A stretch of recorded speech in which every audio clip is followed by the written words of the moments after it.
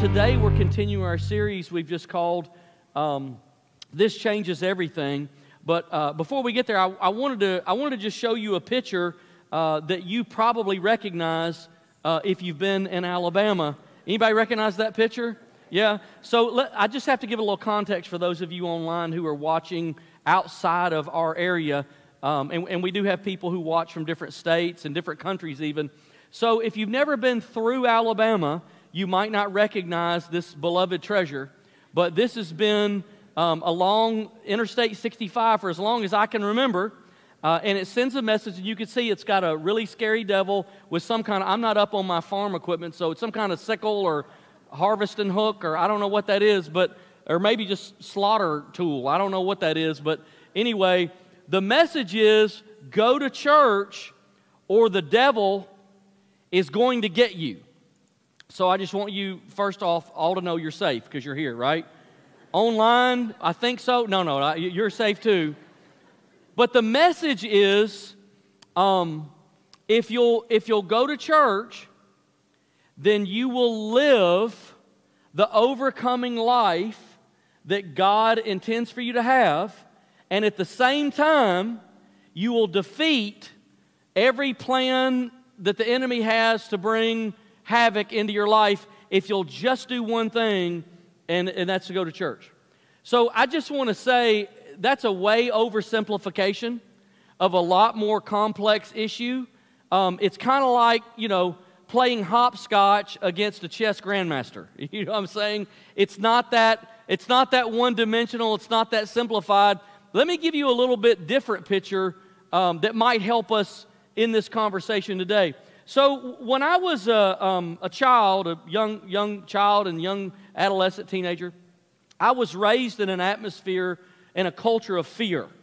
In our family, we were lower income and always afraid that, the house is going to burn down when we're gone, or afraid that people are going to break in and take everything we had, or hurt us, or afraid the economy was going to go bad, or one of my parents was going to lose their job, and everything we have is going to be taken from us. We're not going to have anything.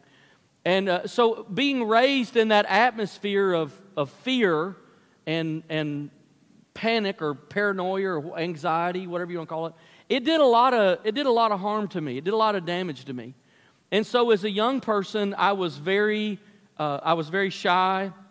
I was very introverted. I never wanted to be, in front of people, never wanted to be the center of attention, never wanted to lead anything. I was a follower. I would just kind of follow along with the crowd, just trying, nervously not to be recognized for anything. Just wanted to, flow, go with the flow. And when I was about 15 years old, some friends at my school reached out to me and invited me to their church. And I started to go to church with them. And several months later, I gave my life and my heart to Jesus. And a few months after that, as I began to walk in this new life and new relationship with Jesus, desires started to well up in me I'd never had. I had desires to share with other people about God. I had desires to lead. I had desires to do things that I had never felt before, and I didn't really know what to do with them. But as I continued to follow God, at 16 years old, I preached a sermon at my home church. Now, let me tell you why that's a big deal, my childhood church. Because if you look at all the surveys that have been taken, the only thing people fear more than death is public speaking. So you take a person like me who was, drowned in fear and paranoia and all of that, and then you say, I know the greatest fear to humanity is to speak in front of people. Why don't you do that? Do you see how far away that is? That's a long way away. Well, I went to a Christian school. I was the first student in our school's history to preach in chapel. And so as the years went by, the months went by, God began to do many other breakthroughs and changes and all of this in my life. But there was one thing that I learned during that time that I want to bring to your attention today. Satan tried to cripple me at the point of God's calling on my life. Satan tried to cripple me at the point of God's calling, and this is what he'll do with you. Satan will attack you at the point of your God-given purpose. Let me just explain it. I had been called by God to lead, to preach, and to teach. And so where did the enemy hit me? In fear and anxiety and panic, and all I could describe as fits of paranoia. Just tried to cripple my life. And had I continued on the road I was on, I would have never found God's purpose for my life. I would have never found it. But God did a miracle in my life and helped me. Now that brings us to this series. This changes everything. We've talked about how God became a man. We talked about how God's power lives in us, in me. And now here's the thought I want to give you today. God has given me authority over darkness.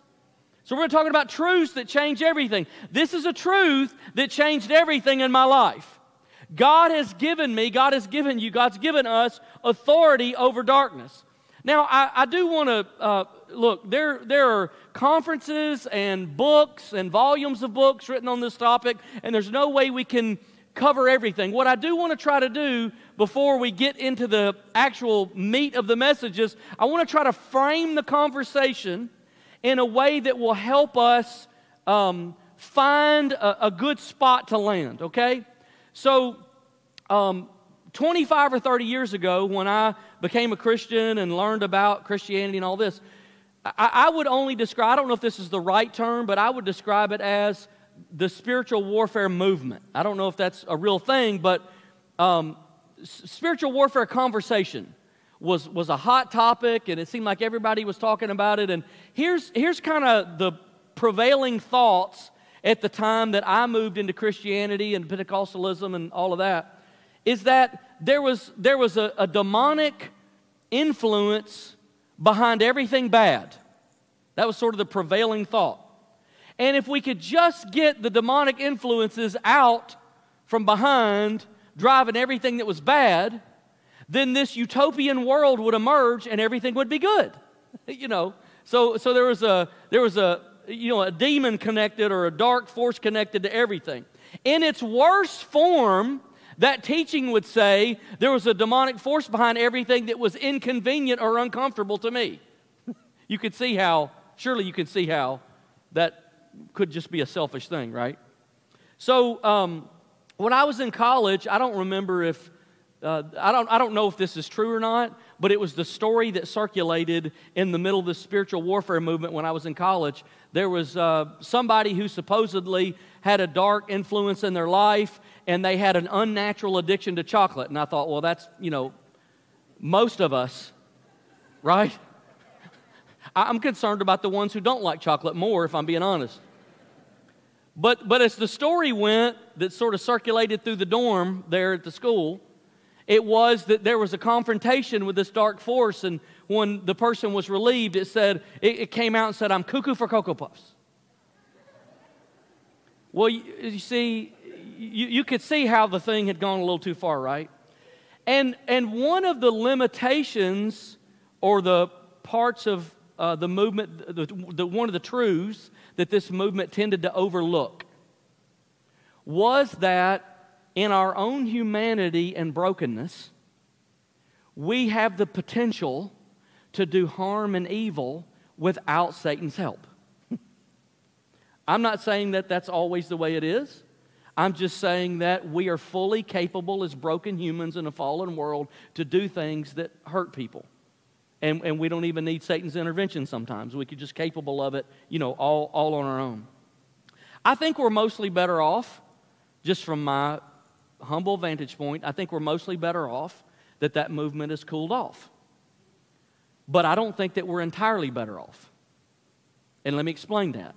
Because the opposite, like over-focusing on all of these things, in a sense, gives darkness an advantage. Because when you're focused on all this, you're not focused on Jesus.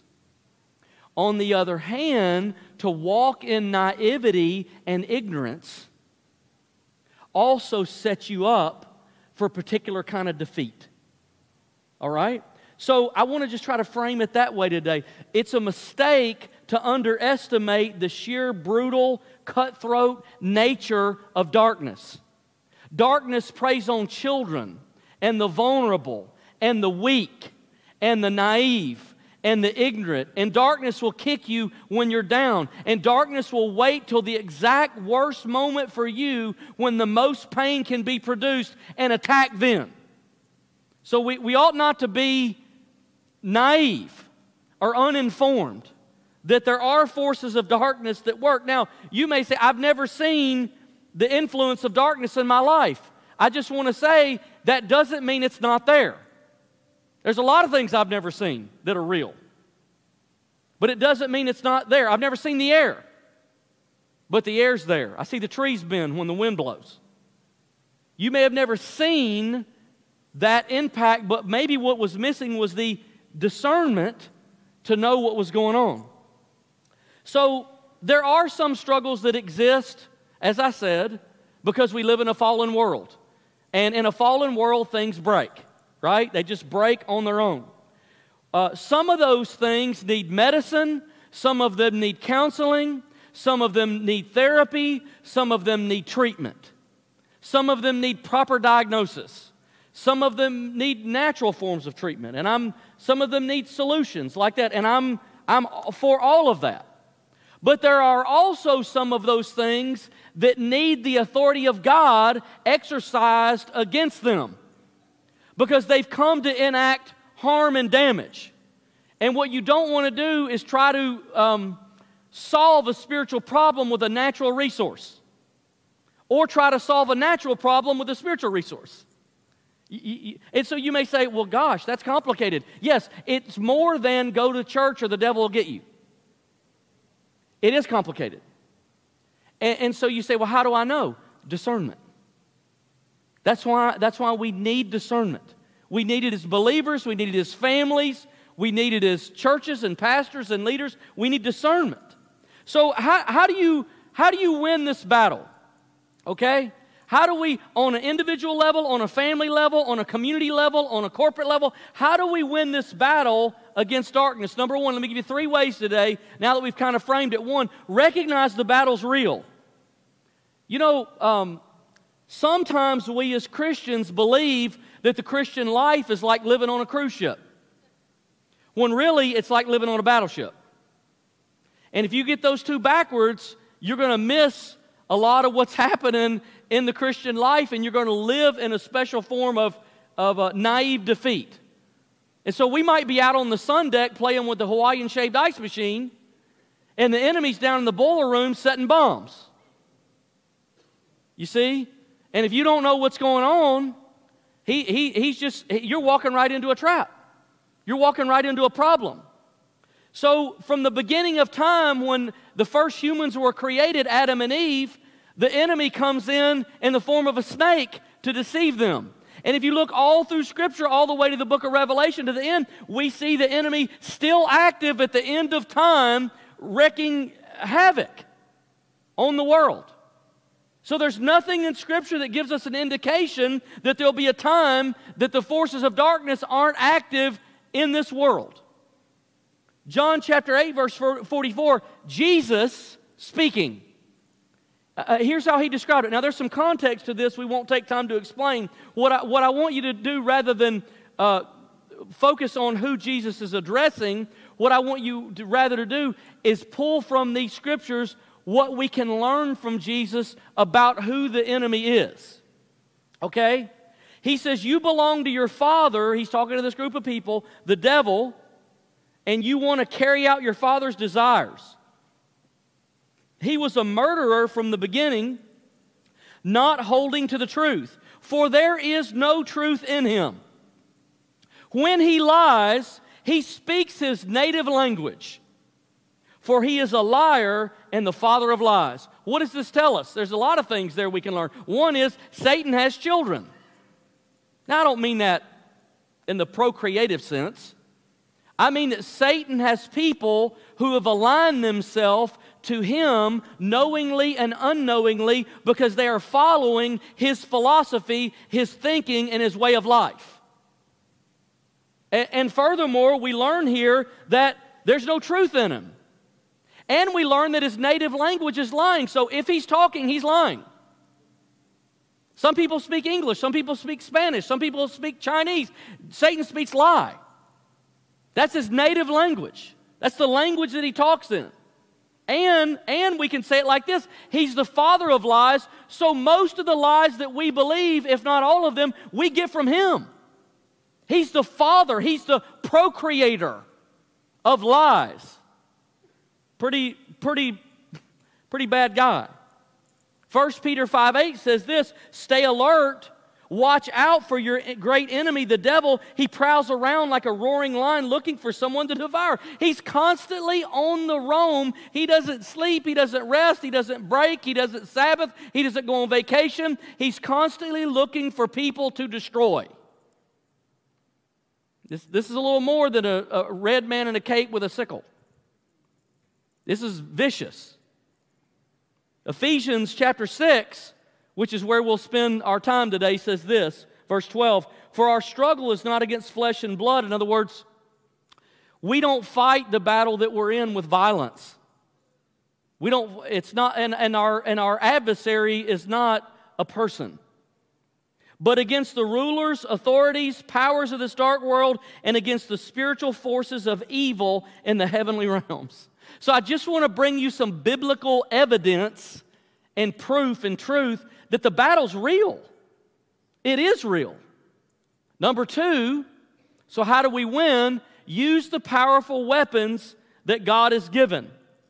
God has not left you and I defenseless. He's not left us vulnerable. He's left us with everything that we need to live a godly and overcoming life.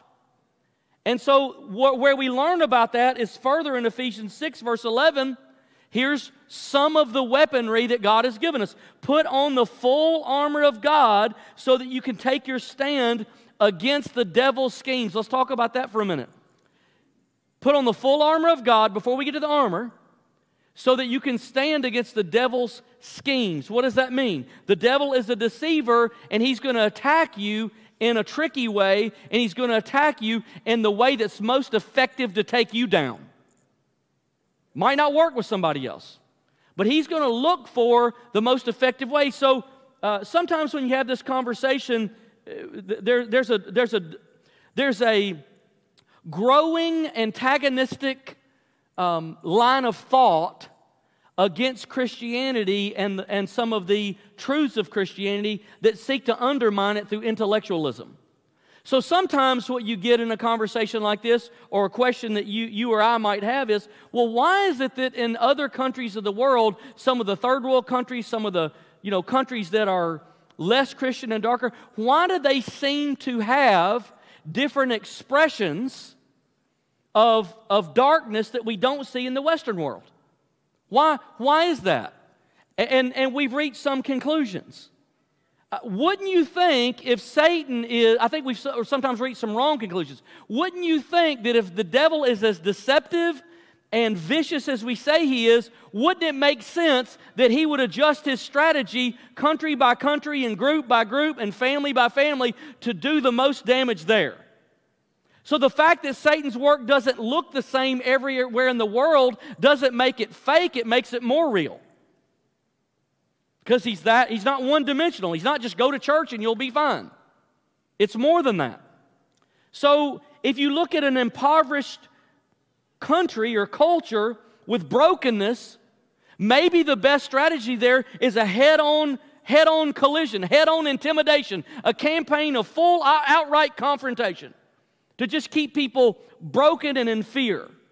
But in our culture, maybe one of the ways to attack here is to inflate intellectual ego and to spread lies that we're sophisticated and we're educated and we have evolved and we have better explanations for these things than people used to when they were less educated and more ignorant and in unfortunate parts of the world. We have better explanations now. There's no boogeyman.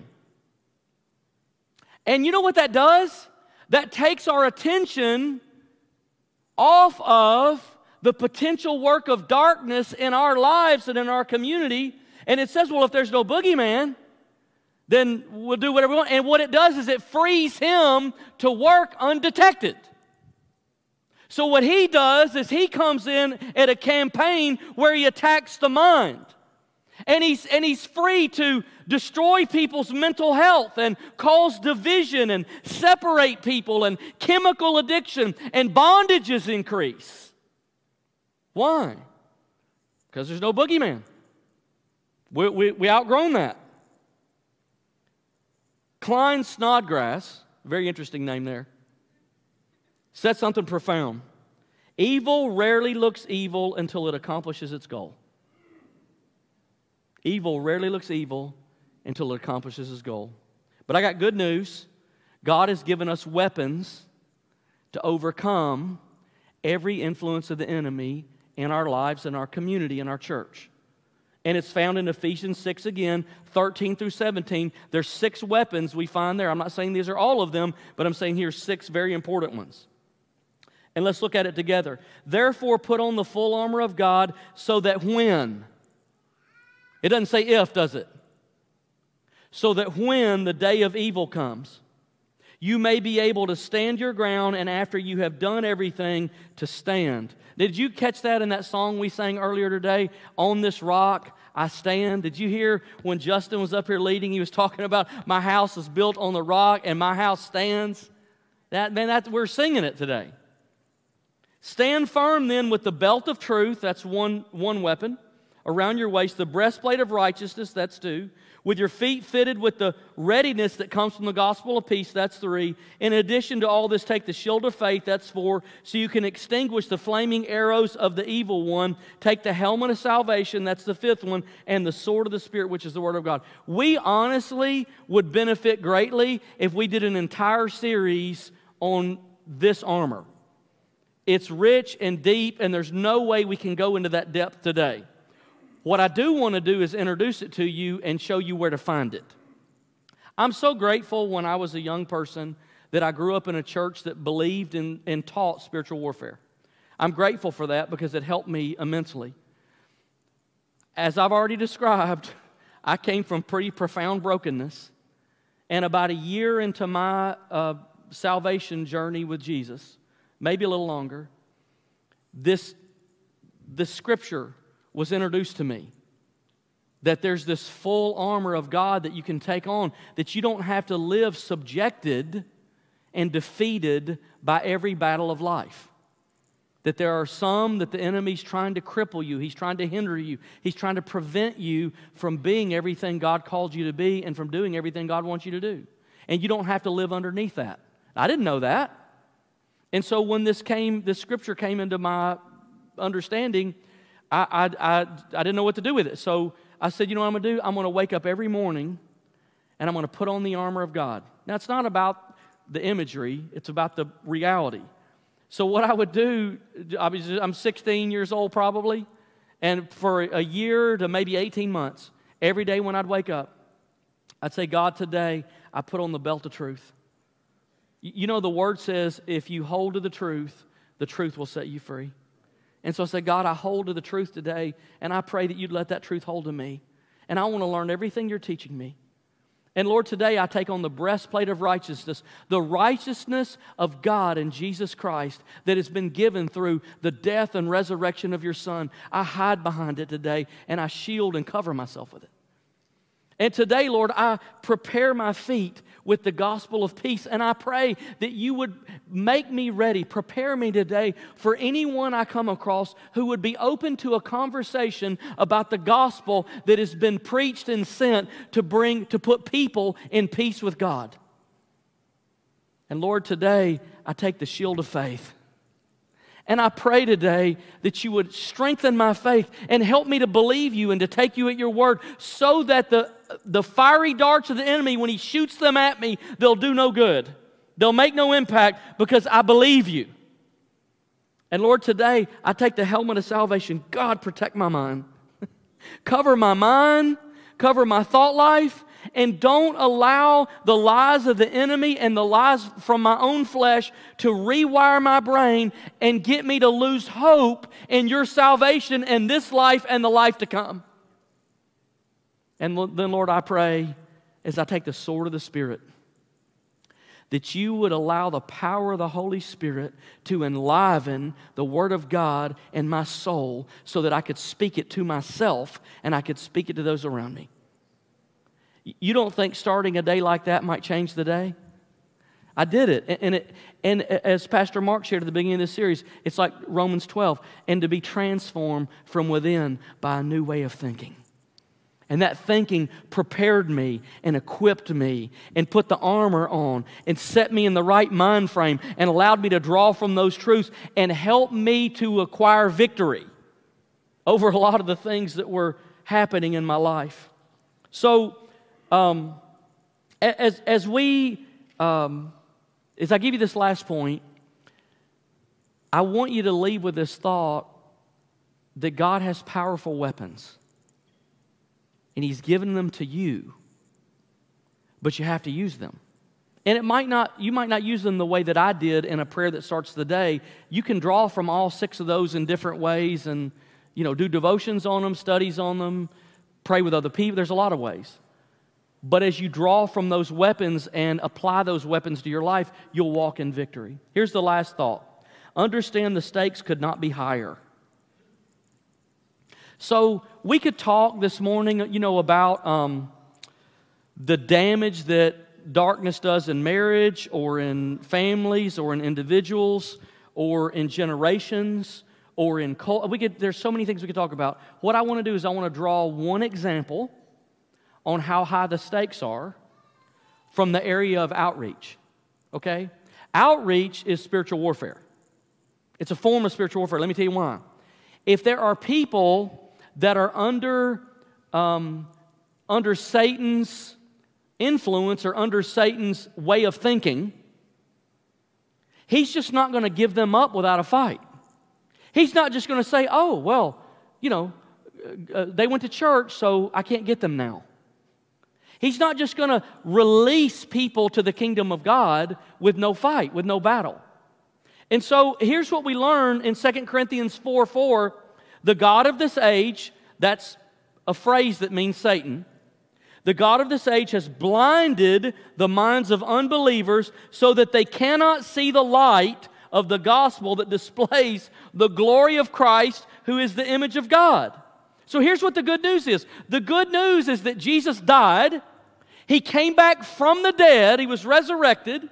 And that sacrificial death and resurrection has provided a way for you and I to become a new creation and to live a newly created life, both in this life and to be in eternity with God in heaven. That's the good news. That's the best news that's ever been pronounced in world history. And when that news is shared and people don't respond, something is wrong. Because it's the best news. There's not better news. There'll never be better news. So what is wrong? It doesn't mean that everybody's ever going to respond. But when people don't respond to that, something's wrong. And 2 Corinthians 4:4 tells us the God of this age has blinded the eyes. So what do we got to do? We've got to do spiritual warfare over that blindness. We've got to take those weapons that God has given us. We've got to take authority over that darkness. We've got to pull those blinders. You know why? Because unsaved people can't do spiritual warfare for themselves. So if they can't do it, who's going to do it? We have to do it. So, Easter's coming. Resurrection Sunday. My goodness. The day we celebrate the greatest news the world's ever known. And what we're going to be doing between now and then, you're going to hear from us soon through our life groups, we're going to be building a prayer list of people who aren't following Jesus. You know why? We don't want to just share the good news. We want to rip the blinders off first, then share the good news. And so we've got to pray, we've got to intercede. It's got to start with prayer. So we're going to build a prayer list of people, and we're going to be interceding over them and praying against the lies and the distraction of the enemy over their life between now. And what will happen is we're going to be asking you to take the people we're praying for, that you're praying for with us, and invite them to Easter service, and we're going to share the gospel. And when we do, people are going to find salvation and healing and freedom in Jesus because the blinders have been taken off first. Right? So, the question that you have to answer is, do you believe the kingdom of God is a cruise ship or a battleship?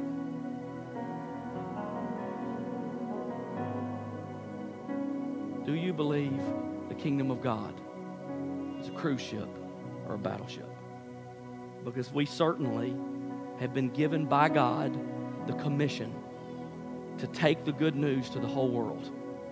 And there's no other group on earth that carries that mission. If we don't do it, it won't be done. So I'm encouraging you, I'm challenging you. This season, this is the season.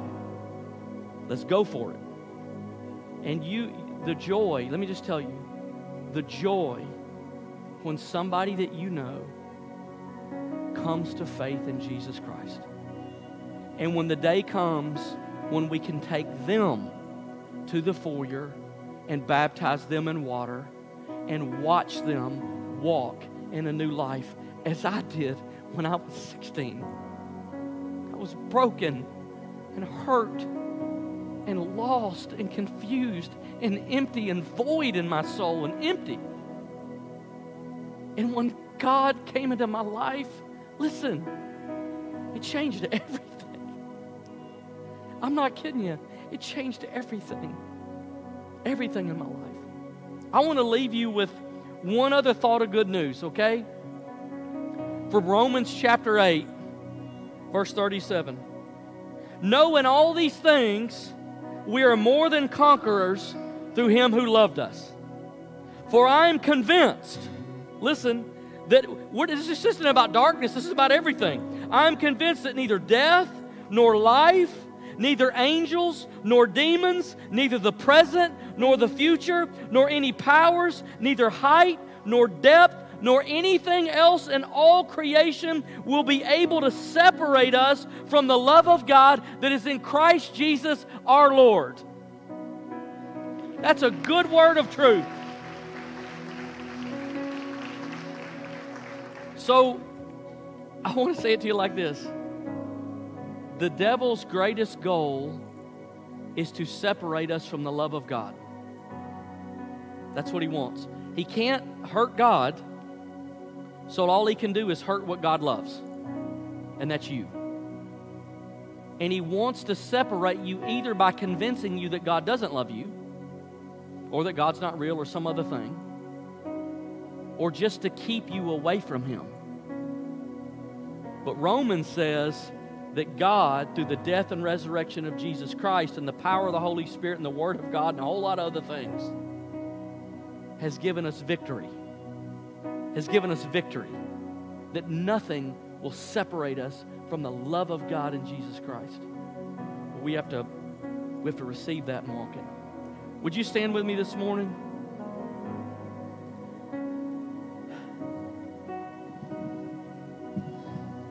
I really believe the Holy Spirit is here to do powerful work this morning. And if you're online, our prayer team is there, and they're ready right now. They've been praying for you throughout this morning. Even before service started, they were praying for you. And if you need prayer, I want you to reach out right now and let a prayer team member meet you there. But for all of us, would you just close your eyes for a minute and let's pray together. Lord, I thank you for the Word of God, and I thank you for the Holy Spirit. I thank you for Jesus Christ, His life, death, and resurrection. I thank you today, Lord, that we need not walk in fear. We need not walk in defeat. We need not walk in an overwhelmed life, because you have overwhelmed all the things that can overwhelm us. You have demolished them. You have defeated them. And Lord, today I thank you for the grace and the power, the strength of God. As we move through this song, Lord, I pray your Spirit would continue to prepare and to prepare us to meet you in the exact way we need to meet you today.